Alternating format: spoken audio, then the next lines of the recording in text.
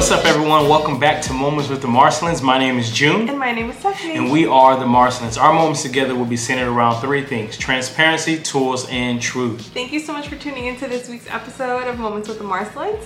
If you are watching this, make sure to subscribe and hit the notification bell on YouTube. And if you're listening to this on your favorite podcast platform, make sure to obviously leave us a review and also rate this episode or rate this podcast. So can't wait to hear from you. It is my birthday. Well, technically right now as we're recording, it's not my birthday, but by the time this will have been published, it is my birthday. It is my Jesus year. AKA my Scottie Pippen year. Oh. AKA my Larry Bird year. Okay. So if you don't know anything, where the correlation between those three individuals, tomorrow or today, I am 33 years of age. 33 years young. 33 years young, and so I'm excited. I just want to share, we just wanted to, I guess for this episode in particular, just some things that I've learned within the past year. And so the first thing that I have just learned, and not only learned, but just I guess more so been reminded of, is to have faith. To have faith. What I'm realizing is that with God, what you see is what you get. So God will be as big as you want him to be, or if you want to keep him in a little box, and so we grow up and we hear have faith, make sure that you have faith and things like that. And as a child, I just remember having all the faith in the world and just having all these things that I wanted to do and these visions and these dreams. And then as you get older, life happens, things happen, and it's like reality begins to set in. And so you stop dreaming as much, you stop believing as much to those promises that have been placed over your life. But if it's one thing that in particular that I've learned over this past year, is to make sure to maintain that childlike faith in believing God to do those things that he's promised that he's going to do on your behalf, not knowing how he's going to do it, but believing that he is going to do it. Yeah, I think that's such a valuable lesson. And it sounds so cliche, just kind of like have faith, right?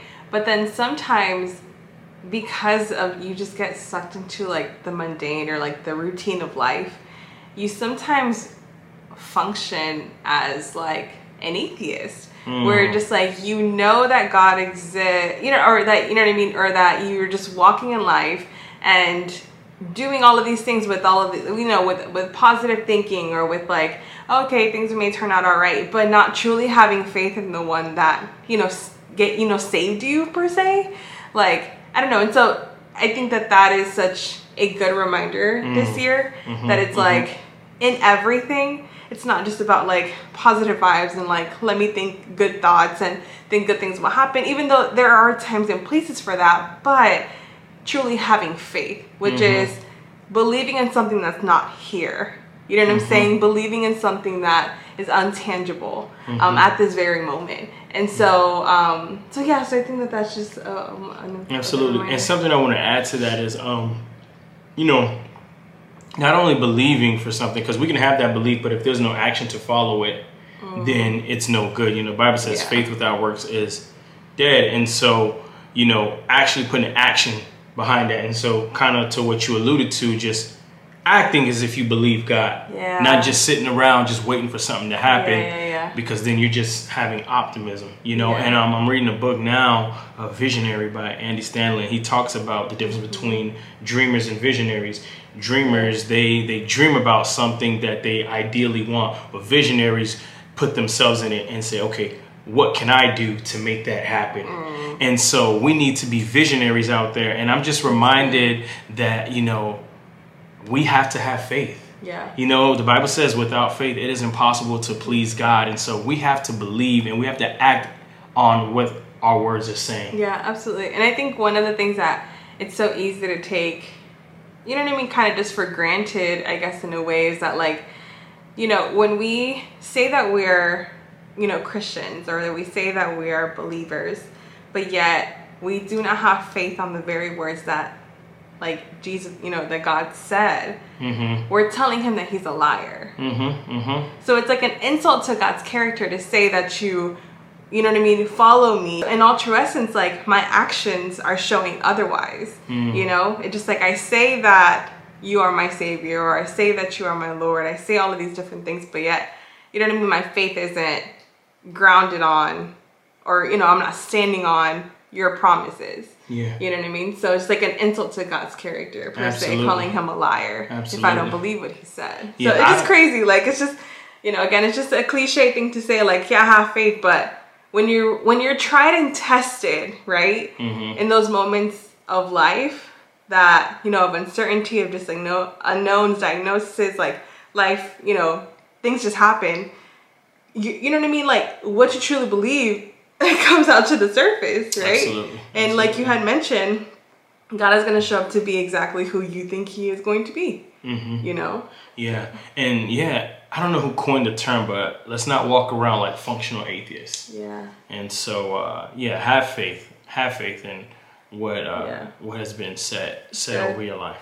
The second thing that I've just kind of been reminded in this year is that he is my provider. He is my provider. Like, I can't tell you how many times in this podcast we've mentioned that. Like, God never ceases to amaze me on how he just provides. Like, we found out that, you know, we were going to have a child, you know, in the middle of a season where it was just so many things uncertain, unknown. Like, God, how are you going to provide? Like, you know, when we couldn't technically afford a child, the Lord made it happen. And that's when we know it's God, because every time we tried when we could, it didn't happen.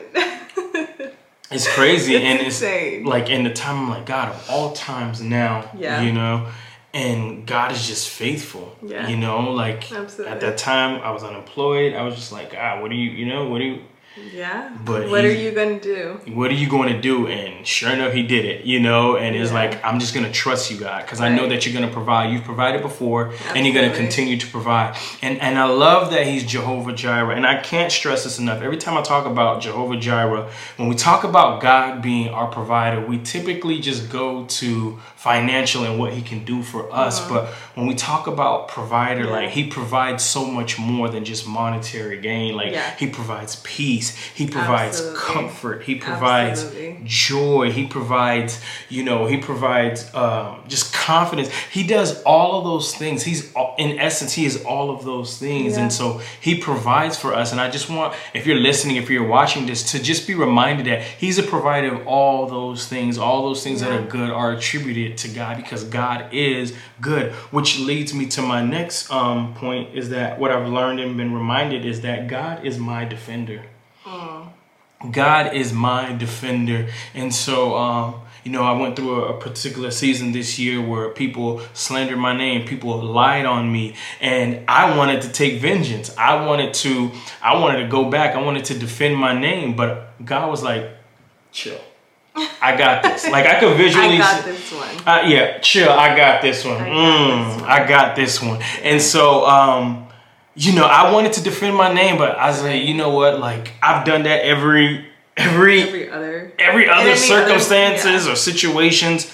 You know, I've done that. Like, my childhood and the environment that I was raised in, you had to defend yourself for survival. And so I'm naturally wired. If someone slanders or if someone is, you know, coming for me, naturally my instinct is to defend myself. But God literally said, chill. I got this one. And I had to learn that he is my defender. And the Bible says vengeance is mine. And so we have to understand, when people offend us, when people talk about us or slander us, or, you know, make lies about us, like, allow room for God's wrath, because it's so much better than if we step in. And so when we step in and we try to defend our names, or in the sense of defending ourselves, and try to go back and go back and forth with people whose mindset otherwise is not going to change, we're basically stepping in place of God and what he wants to do. And so I had to learn, like, June, like, trust God. God has you. You know what I'm saying? God is going to defend you. And so I think about David and his Psalms, and I remember that journey, just going through my Psalms and journaling, and I'm like, God, like, dang, like, you know, like, this was wrong. But God being like, you know what? I know it is, you know, and God being able to and I love this, that in my time spent with him, that I could be brutally honest. I can be completely myself. And so he's our defender. Yeah, absolutely. I think one of the, it just kind of tying into that is like sometimes when you do want to step in, right, to like, you know, to clear your name or to make, you know, just resolve situations or misunderstandings, etc. Sometimes we step in the way of what God is like, you know, trying to do in you and also in the other person, right?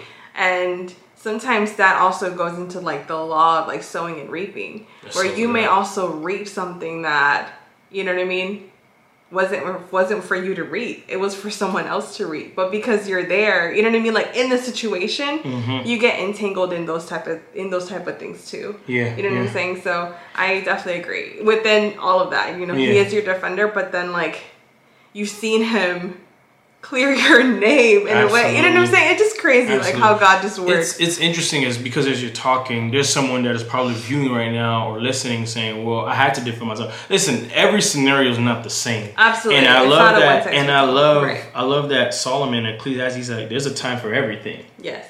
There's a time for everything. There's a time to speak, and then there's also a time to be quiet. Absolutely. Which leads me to my next point. God taught me in this year as well and reminded me to be still. You know, when there's a storm going on and you don't know what's happening, you don't know how this is going to happen, you don't know what your next move is, you don't want to move off of emotions. You have to just be still. Seriously. And this year I had to learn and I had to be reminded to be still. And in the times and moments of uncertainty, to just trust that God was still moving, because God does some of his best works in the darkness when it seems as though he's not moving. I'm preaching, man. I'm like fired up right now for the 33rd, you know? Yes. So when it seems like God is not moving, he is moving, you know? Right. And so I had to be reminded of that, to just be still and know that I am God. I'm reminded of Moses with the Israelites, and, you know, they had just gone away from a place of being captive and being slaves. And he's like, man, were there not enough graves out there in Egypt that you took us out here to this wilderness to die? And he tells him, he's like, you you need only to be still. You know, the Lord is going to defend us. Yeah.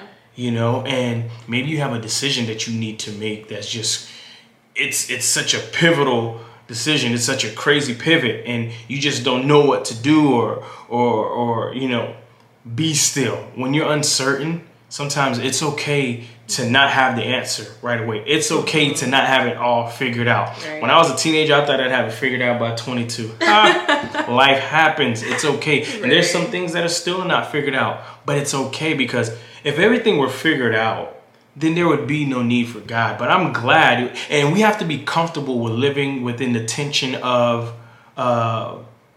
just being content, and the tension of also just being uncertain. There's a tension that is there, you know, because like, even though there's moments where I'm uncertain of how God is going to do this, I'm still content in the fact that I know I belong to him, but that tension is there, and I live amongst that tension. And it's okay, because the moment I feel comfortable or I feel like I'm self-sufficient and God is out of the equation, it never works out on my behalf. It may seem good for a little while, but then something will then happen in life to remind me, hey, I need to be dependent on that. And so something else that I read, and I can't remember the author, but they said that comfort and growth cannot coexist. Comfort and growth cannot coexist. Therefore, anytime there's you feel like you're uncomfortable, there's a little bit of discomfort there, understand that there's an opportunity to grow. There's an opportunity to grow. There's an opportunity to learn. And so while you're in that tension, that God has you right where he wants you, because he's stretching you, he's growing you into the individual that he wants you to be. And in order for growth to happen, there must be a level of discomfort to take place. Absolutely. I think one of the other things that kind of tie into like being still is like, you know, letting go of the control that you feel like you have over your life. You know what I mean? Or like, Yeah, ultimately, kind of just like you are the one that is making the things move, or, having that final say. I think it's just important to know that, like, our life is really in the hands of God. And that if I truly trust in what he says and like have this faith, and I think all of these things kind of tying together and like, what you've learned within this past year, but it's like, if I truly believe that, then I can have peace that I am in the best hands, and that I can be still in all of that too. Yeah. Which leads me to my final point of what I've learned in this past year and been reminded of, is that he has my best interests at heart. Like, I'm reminded of the verse, a lot of verses today as I'm just sharing, is that he came so that we can have a life and life to the fullest, which means that, he is concerned and he is invested in my life, in the decisions that I make, and he wants to see me win. That's right. He wants to see me win. Like, even there's moments where I don't get it right, he corrects me, disciplines me. Like, he wants me at the end of the day to win and be better. He's in my corner, and, he wants what's best for me. Yeah, absolutely. And it just like, if you know that he has your best interest at heart, then whatever is coming in your direction, that the ending, that you can trust the person who's in charge of the ending, And just like, I know that there's a verse too that, just like, all things work together for the good, right? Of those who love God and are called according to his purpose. I know we talked about that before in one of our previous episodes, where it's not that this current situation and outcome may be good, but it's the sum of all things together will turn out for my good.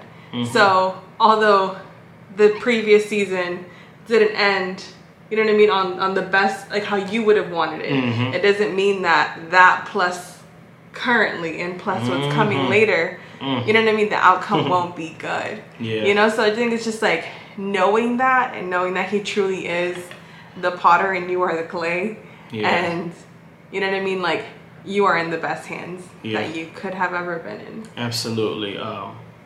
Ty Tribbett said on his album, I know we did our playlist last episode, he says, it might not be good to me, but it's good for me. Yeah. And so that's good. And I'll end on this quote by Dr. Tony Evans. He says, "The power behind you is greater than the task ahead of you.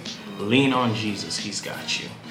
Good. The power behind you is greater than the task ahead of you. Lean on Jesus. He's got you. And so I'm thankful for new opportunities. I'm thankful for just God just being faithful, for family.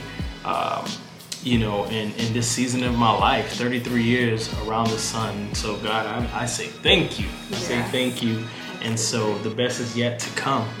So thank you again for tuning in, for listening. We got one more episode of this season. How you feeling about that? Oh, I'm good. Obviously, it's always bittersweet because it just flies by so fast. But we're definitely excited for all that is coming and to come. And we were getting ready for for baby's arrival, so that's also a lot and exciting stuff. But again, truly appreciate all of you who listen, who tune in, who watch us regularly. Take care. Be easy. God bless, and much love.